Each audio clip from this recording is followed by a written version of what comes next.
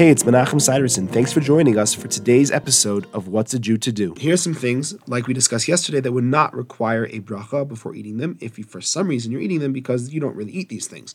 Raw potatoes, raw beets, uncooked dried beans, uncooked dried rice, raw yeast, and spices like whole black or white pepper, ginger, or whole cloves if you would just be eating them by themselves. There's a very interesting discussion about raw fish. Raw fish in older halakhic sources is considered something that is not eaten, and as such you would not recite a bracha. However, we know raw fish is actually quite tasty and in our day and age quite popular. We call it sushi. So as such, in our day and age, the halakha has become different, and one would make a bracha of shahakol before eating raw fish. Thanks for joining me. I look forward to seeing you tomorrow.